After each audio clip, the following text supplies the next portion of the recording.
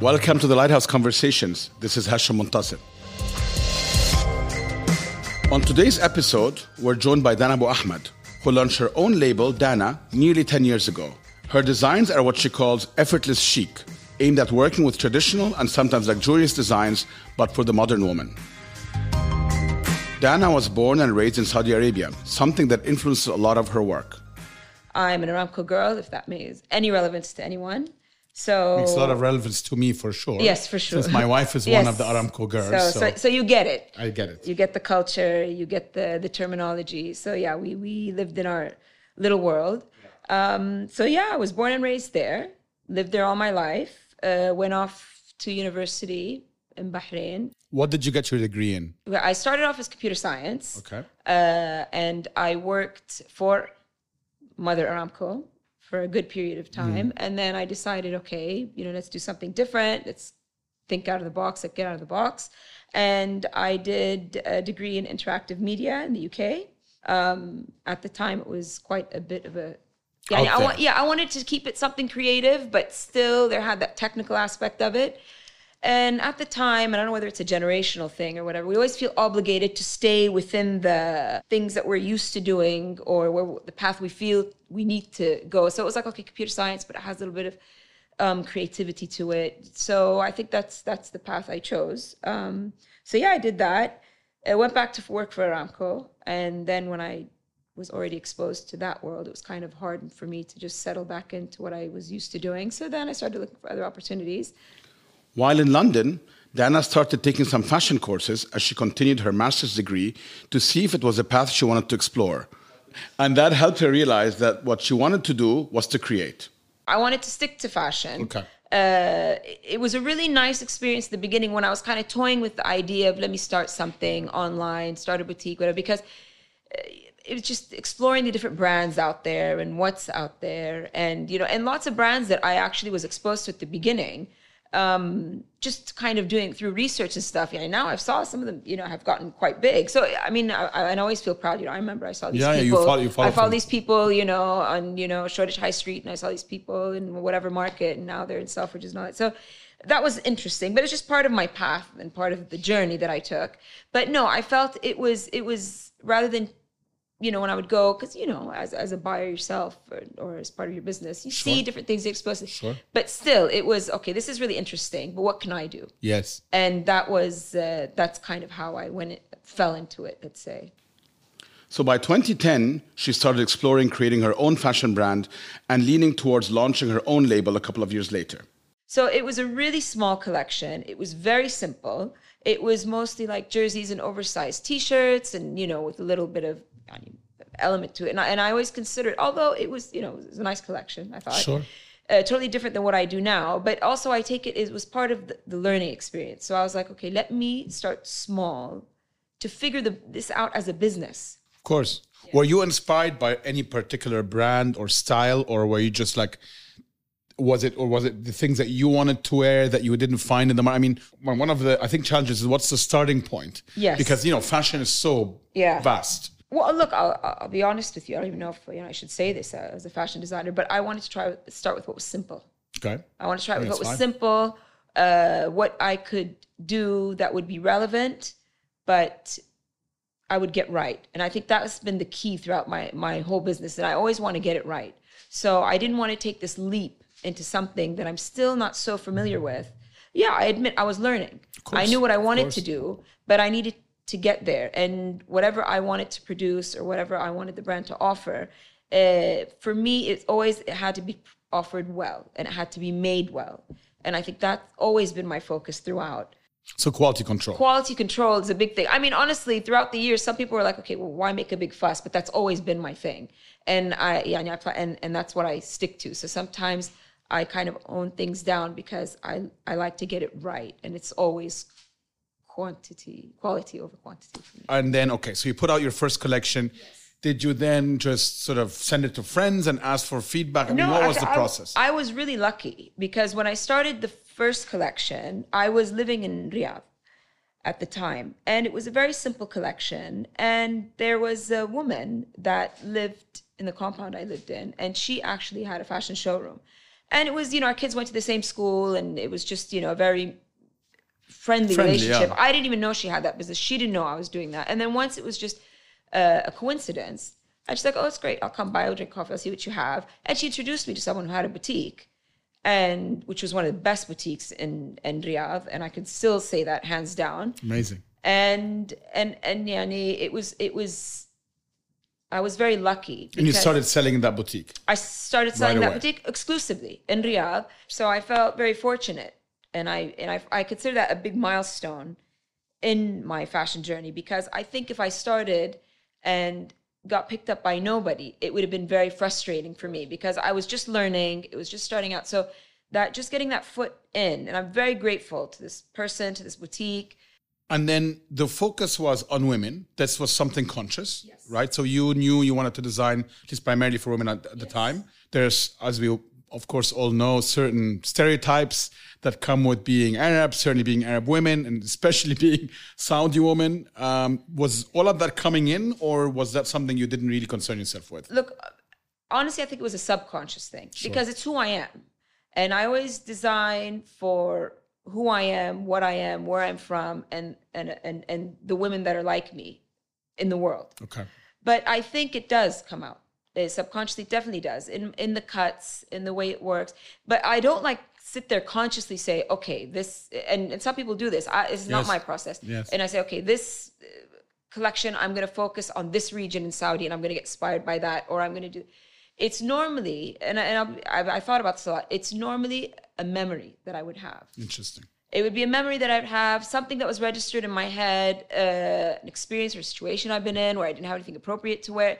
These kind of things. It's movement, it's mobility, but there is that influence for sure, and it has to be. Sure. Well, what's going to differ? Yeah, there's have to be differentiation. Right? Yeah, from everyone else, but it's not in such a madrus, studied, structured way. That's my process.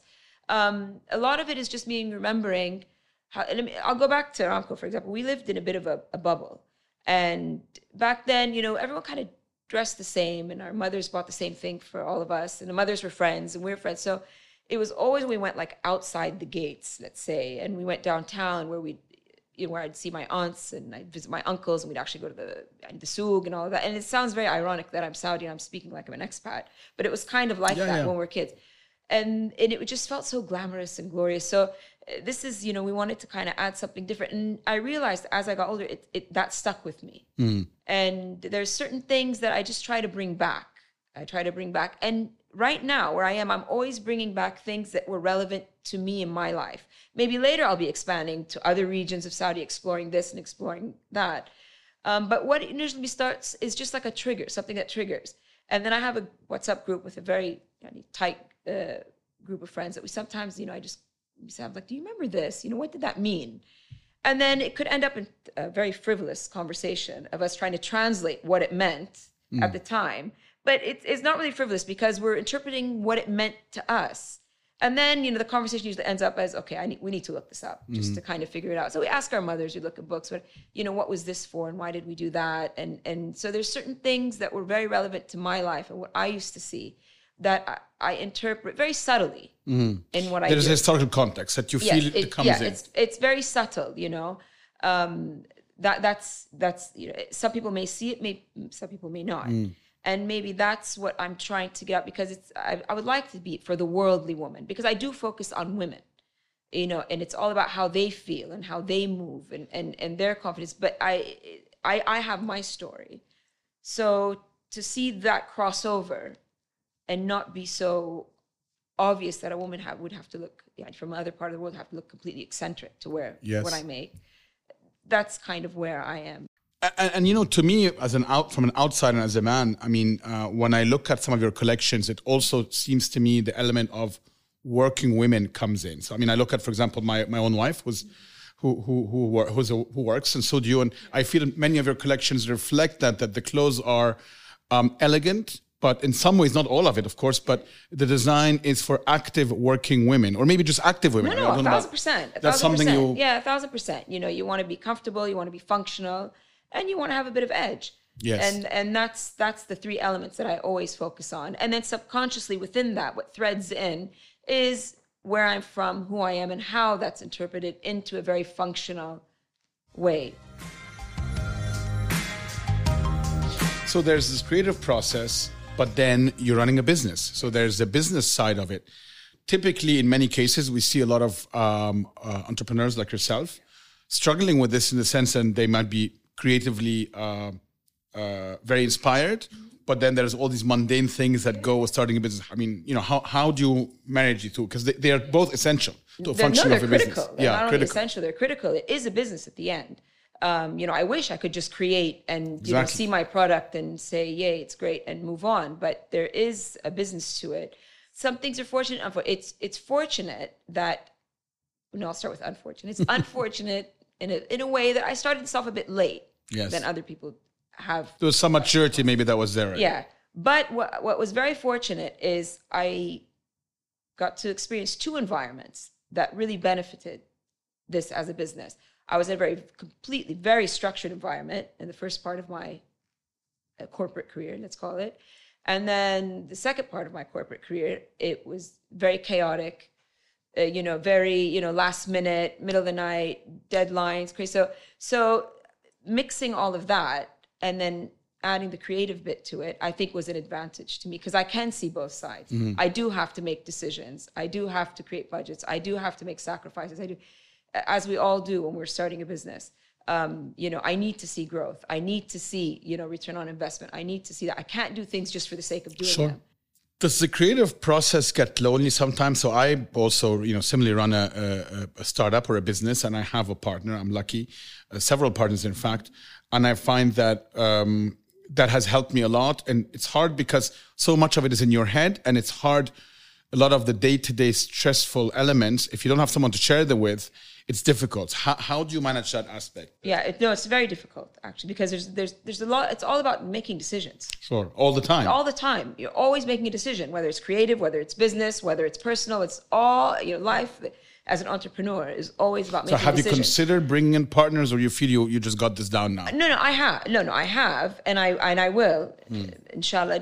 I think, but there's always the thing that's holding me back, the sense of control. That's one thing, and because it's the way I do work is so non-conventional in terms of timing, in terms of what I do, that I just don't know how that's gonna, I'm gonna bring someone else that's going to kind of understand that. But I think eventually, yes.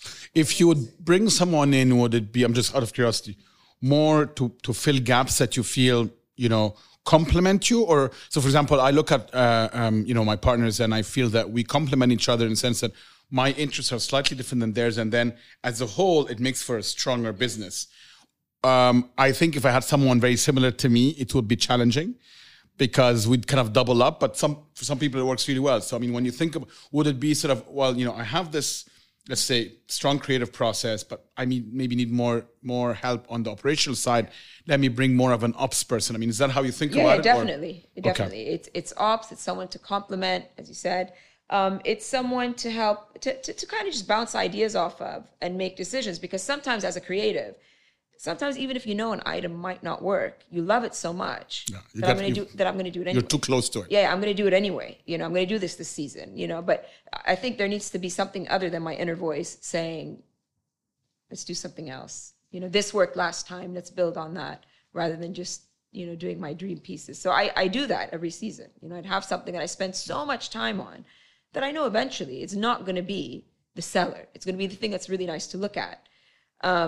So yeah, it's just small things like this, I think. We'll be right back. Hi guys, this is Hashim and I wanted to share a little bit about The Lighthouse from where we bring you this new podcast. The Lighthouse is a restaurant, gifting store and activation space, all rolled into one. And our aim is to bring together creatives from around the region to share a meal, a cup of coffee, or simply hang out. From time to time, we'll be sharing some information about what we have going on, a little nugget about the food, our gifting items, or an event we are hosting. So if you're ever in the Design District, do swing by and say hi, and make sure to follow us on Instagram at thelighthouse_AE. Welcome back. I'm Hashim Montasser, and you're listening to the Lighthouse Conversations with our guest, Daneh Buahmad. Daneh talks about having 3 careers: her full-time media role, her design label, and being a mother. And I wondered if this is something she intends to change. You know, many people are like, oh, they think I do this on this side or I don't do this on this side. I'm like, no, I don't do anything on the side. I do everything 100%. I have a career. They're all 3, you know, I give, but it's all about prioritizing. You know, I can't take as many risks. I have to make some sacrifices. Before I take part in anything that's new, it has to be thought of 1,000 times. Yes, and it involves travel and logistics. It involves so many things. So I would like to have the luxury to just jump in it and you know, be the risk taker. But because I have a lot of factors to juggle, and so, you know, I have to be a little bit more... Strategic, let's say. Just from my own personal experience. So I was someone, as you well know, that was a banker for a long time. I used to work within a company. When I started thinking about the Lighthouse and doing something different, for about a year, it was in my head. And then I realized that I couldn't do both. I had to leave my old job, actually take some time to just think only about this and then launch it. Now, you clearly have decided to keep both. You have your day job and then you have your business. Is that a conscious decision? And you think there will be a moment where you say, you know what, this business requires me to be full-time? It's a challenge. But you said something really interesting. You said, get to that point. Now, the business has grown very organically. So it's been slow pace and it's been organic. So it wasn't like I need to jump into this to do that. And as I mentioned earlier, I was always learning. You know, I made some mistakes, trial and error, whatever. So and I actually like my corporate job a lot. I'm still learning from it. It still gives back to me. I still, you know, it's still a good experience. So I haven't got to the point where I'm burnt out from that aspect. But from the aspect when you say, okay, I can't do both, I need to let go of one, it's a conscious, I know that eventually I'm going to have to let go of one. But you're not there yet. I'm not there yet. I didn't get there yet. And it's a conscious decision. So, you know, as we mentioned earlier, there's some things that I have to sacrifice, and some of the sacrifices is growth, but I'm not there yet. And I think once I get to the point, then I'll be able to make a decision on what it is. And I think many people who have to make that decision, from my experience, people I spoke to, they were having a lot of challenges in the corporate arena, you know. But so far, it's been rewarding on both levels. And some people say you can't do it. Well, I can, and I did, you know. And like I said, it just comes back to prioritizing and sacrificing. And so it's probably going to continue to do so until I reach that point. I think the whole message is, some people feel a little bit of pressure to do certain things. And I think I kind of came to the realization, and I don't have to... Well, honestly, you know, and I didn't say this, I don't know if you want to add this, but Tara, it's an outlet for my frustration also. Because when I'm having a very difficult time at work, and you might know this as well, when you think about it, you're like, fuck, this is it? You know? So when I know that there's you know, I have something else that's growing and it's going to be there for me, and, you know, whether it's kicked off in a, you know, the amazing way it should be or hasn't, that's my me time. So you brought up the fact that you're a mother. So your son grew up in that environment, having obviously, I think, a great role model of a mother that obviously, as you said, has 2 jobs essentially. If you add him, that's the third job. How did you manage that? And I mean, did you try to make time for him? There are things that are separate, or do you sort of bring him up in your world and you feel that he's learning that way? Because all of us as parents... No, he's been dragged around a lot. Yeah, well, we all have done that. Yeah, he's been dragged out a lot of fairs, lots of factories, lots of, you know, retailers, all that. I mean, he looks bored, but but I think now that he's older, and, you know, this might kind of apply to your kids, although your kids are very curious and interested, I feel it registered. Yes. And he asks questions, and he knows that there's certain things that are attainable to him that he can do because of what he's experienced with me and what he's seen. So it's not such a mystery to him. Even now, you know, if I'm stuck with something, he would suggest, why don't you do this? Why don't you do that? Even if it's going to take more time from me, or for me to be away more. And even sometimes I have trips. And, you know, now he's 17. I actually discussed it with him. I was like, you know, this came up. I don't know. What do you think? And he's like, go. You know, so we don't have that, you know, I just want you to myself and that's it. He gets it. And it's nice. I think some of our listeners, many of them hopefully are aspiring entrepreneurs. And what has been the biggest challenge in that sense from a purely business perspective? What is something that you feel that, you may have overcome, but it's not been easy? Name two or three, just out of... No, it's very difficult. On the creative side, you want to do so much. I want to do this, and I want to do that, and I want to incorporate. But at the end, I want to do this embroidery. I want to use this kind of fabric. I want to use thousands of fabrics. But at the end, you really need to kind of make sacrifices, cut it down, hone it down, because it has to make sense as a cost. Yes. As a price point, you mean? Price as a price point, as manufacturing cost. And then, for example, my brand, I have a certain price that I never want it to exceed because I want it to be attainable. So that's my goal. Other people have different goals. So it's always trying to manage that. And where do you source your materials from? At the moment, Turkey. Okay. Turkey. I'm Turkey, a little bit from Italy, but I'm always. So I would imagine that's the largest driver of your cost, right? Well, I started the whole manufacturing process in Turkey. Okay. So it was now I'm kind of bringing it back here, but all my fabrics I still import. Okay. And that is a big cost. Yes. I mean, even shipping is a cost. These small things that you have to really think of are actually big in your... And then you bring them, because you sell in a multiple of retailers, right? There's a number of boutiques you sell in. Mm-hmm. And then you sell online as well? I sell online as well. So just so we understand the process. So does everything come here to you and then it gets dispersed? Yes, it does. Okay. Yeah. So everything comes to you, you sort of do a quality check, and then you send various items to those different... Yes, based on their orders, based on their selections, based on the agreement between us. Sometimes I know the aesthetic of the shop I suggest. Sure. Sometimes, if they buy what they want. So that's pretty much the process in terms of... And how has your experience been with e-commerce, which is obviously a big driving force everywhere, but also a struggle for many, especially smaller designers, because you need a big budget, and it's become very difficult to break through the noise on social media. How do you deal with that part? Well, again, it's a mix between two. I'm in stores, sure, and then online, honestly, is where I'm going. Yes, which is where I want to, which what we want to grow. So it's. But do you manage that part yourself? I have people, that help me out with that. But the online it's a challenge. And it's a direct channel. Is it your website? Is it your Instagram account? I have both. I have website, direct from the website, and then I sell via other e-tailers. Okay. Yeah, I mean, so people that are just purely e-commerce brands, right?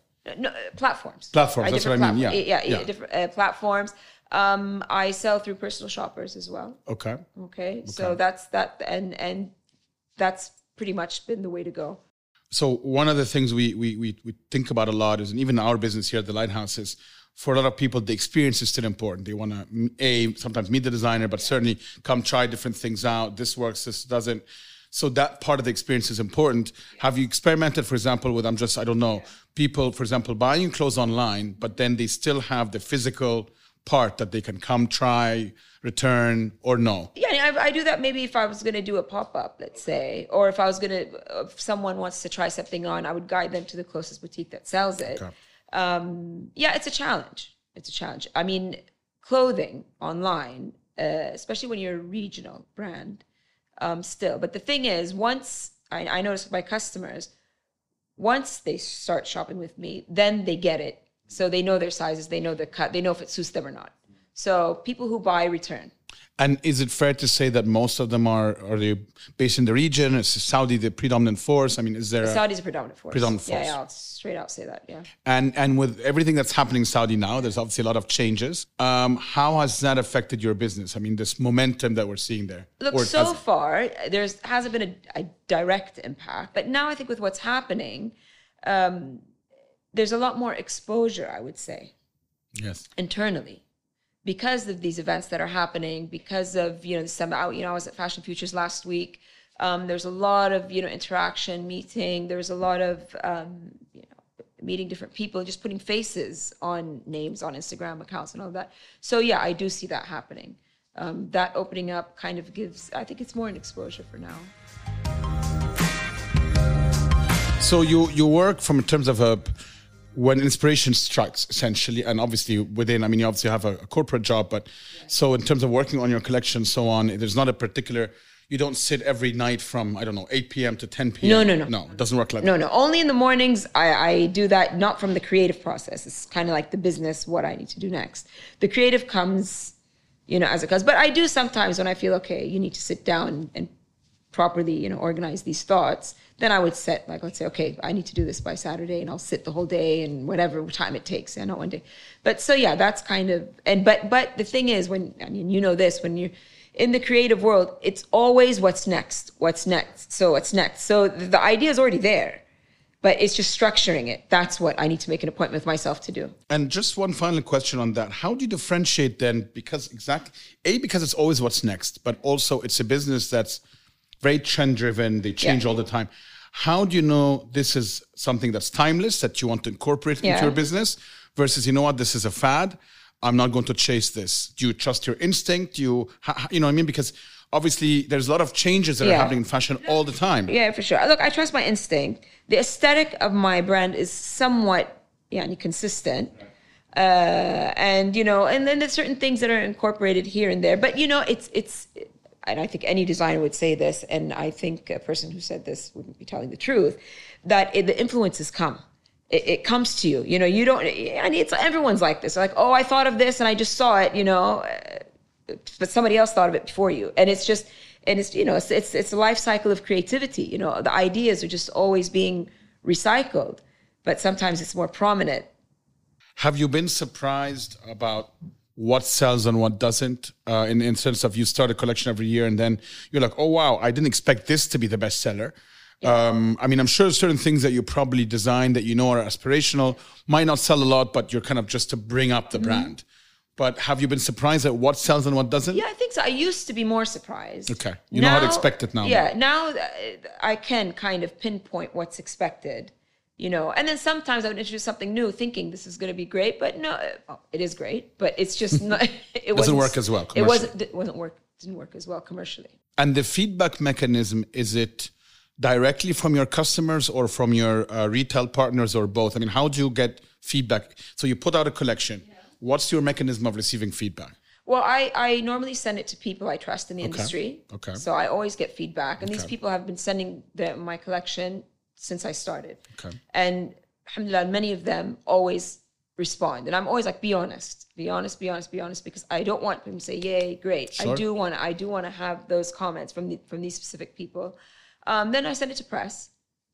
Also, I've had my relationship with them just, to see it. And I know also what will be, high priority. Press won't be so high because it depends on the collection sometimes, the season, the aesthetic, what the magazine's going. So I do that. And then I have a few close friends. But that's before actually the collection's out. There's a few close friends that when I'm unsure, You'd send them pizza and say, take a look. I'd say, what do you think? Tell me what you... And also, as far as how functional it is, I would wear it around before it becomes anything. Okay, interesting. Yeah, I would wear it around. I would get feedback. I just kind of, test the waters and just, see who says what and how I feel in it as well. Is there any differentiation between your, let's say, regional customers and maybe non-regional people from outside of the region? Has that been something you've looked at? Well, it's an interesting question because there's certain things that any non-regional customers would buy that a regional one would. But what attracts overall, the key pieces are relevant to everyone. Okay. Because when it's something regional, it's something that they relate to, it's something that they know. And when it's someone more non-regional or global or whatever, it's something that's not available. Have you or are you considering expanding outside of women's lines? I mean, I don't know, men, children, accessories. Men always tell me to do please. men's. Yeah. But I think that's I'll be wearing it all around town and you can imagine the huge impact. my very own influence. Yeah, exactly. I started off, younger girls is what I wanted to get into. Okay, interesting. I did do a capsule collection just to test the waters with that. And I think I'm going to get into a bit of accessories, but fabric oriented. Okay. So accessories, fabric oriented would be for men's, you feel? No, I think it's going to be for women. Okay. And then we'll build on that. Because again, for me, it would be, the design element of it, but I think to perfect it. And men, very simple, yet it has to be work. It has to work. Yeah. Do you feel that that's a mindset, being a woman, do you feel that is constraining in the way you think about this, or maybe the opposite, maybe liberating? Because obviously being a woman, as you said earlier, one of your testing grounds is wearing your own collections. Now, you'll not be able to do that. That's something. Men. Yeah. How would you go about thinking about this versus women? I mean, in terms of, to your point, exactly things like comfort or. I would probably have to, bring some of my friends in and say, see what you think, because it's very important to me, just to see, lots of things get cut from the collection when I feel I just didn't walk comfortably in it, or I just didn't get, enough feedback. I think, so I think if it was, I'd probably have to bring someone in, kind of go to ask a friend. So Daneh, just, the fashion world, frankly, is known to be sometimes a little, I don't want to call it frivolous, but it can be, socially very taxing. Some of it is sometimes a bit on surface level, and people say the same thing sometimes about the art world and others.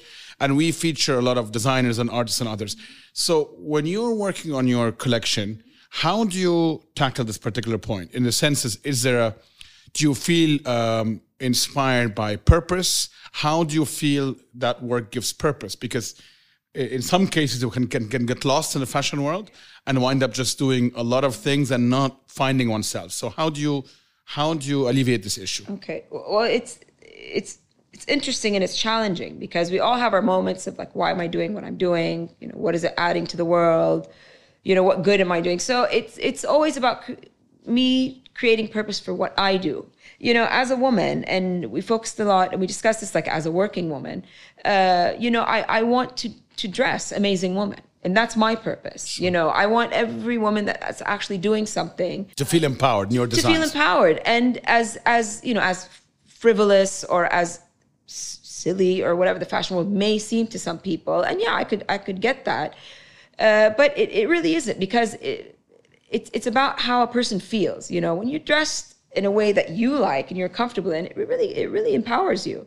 And that's my message. That's the vision that I have to go. That's what I try to do. But it means something to me when someone is actually out there, going for it, wearing one of my pieces. I love it when I see someone, I have no clue who she is, where she's from, where she even bought the piece, wearing something, and it's happened to me. I get feedback from women saying, I wore this to this and such conference. And I felt empowered. Yeah, I wore That's this great. To this conference. I got so many compliments, because lots of pieces that I have, people are like, I don't know where I would wear this.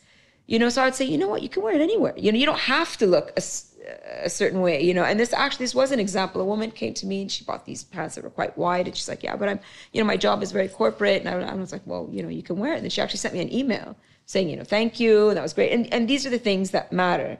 And, and there was a statement that I heard actually just last week, and I will quote her, and I hope I get her name right. Her name is Maria Conejo from Zero Plus. It's like a sustainable fashion line based out of New York. And she said, my designs, might not change the world, but the women wearing them will. And that really had an impact on me, because that's exactly how I feel. I just didn't put it into so many words. You just touched on sustainability. You Yes. want to talk about this for a second. How do you, that's obviously a very important subject. How Yes. do you think about sustainability in terms of your own designs? Okay, well, this is a kind of a tough one, because I don't know how to categorize it exactly, because I'm not a sustainable brand in the proper sense, I would think. But I call myself a conscious brand. Okay. So I'm conscious of the fabrics I use. I try to steer away as much as I can of fabrics that are considered harmful to the environment. I like to, when I'm working out of Turkey, I source from family-owned businesses. For me, it's a very conscious, not like I just send it off. I don't know who's doing it, where they're doing it, in what circumstances, and then I get things back. So, and it costs me more to work that way. It does. And lots of people come to me and say, why don't you do it in China? And why don't you do it here? Sure. And I'm like, well, I can, but that'll mean I'm not sure where it's being produced, how it's being produced. And I know a lot of items are going to be thrown out because they create so much abundance that it's just so easy for them to throw things out until they get it right. So the process takes longer for me. And it might cost me more, but it's just, I know the ins and outs of what I'm doing. And, and I know we're keeping each other in business. Sure. you know, and so that's my conscious contribution to all of that. And that becomes part of your purpose, I would imagine. It becomes part of my purpose. And you know, things that I design that people buy, I would hope that they would, you know, still be wearing next year and the year after and the year after. So it's not something that they would just dump. Well, before we wrap up, I think some of our listeners are going to be interested in this, because since you have 2 jobs plus a third job, as you said, as a mother, there's not enough hours in the day for all of this. So walk us through your routine. When do you wake up? How do you structure your day? How do you, within all of that, find me time? How do you embed that? Is that a conscious decision? Do you just run in the bathroom, lock yourself in, and spend half an hour? I mean, how do you manage? Well, I'm an early riser. Okay. And, you know, since my son was born, I wake up with him. So, you know, I'm 5:30, I'm up. Okay. And so my day starts quite early. My sleeping patterns are a bit odd. So I can sleep and then get up and then start working in the middle of the night. I can stay up late. So, yeah, I mean, that's not the best advice. People shouldn't be doing that, but that's just what works for me. That's how I do it. And then obviously being my son, he's an only child and it's only him and I. So it gives me kind of leeway there, you know, and he's very supportive. I'm very supportive.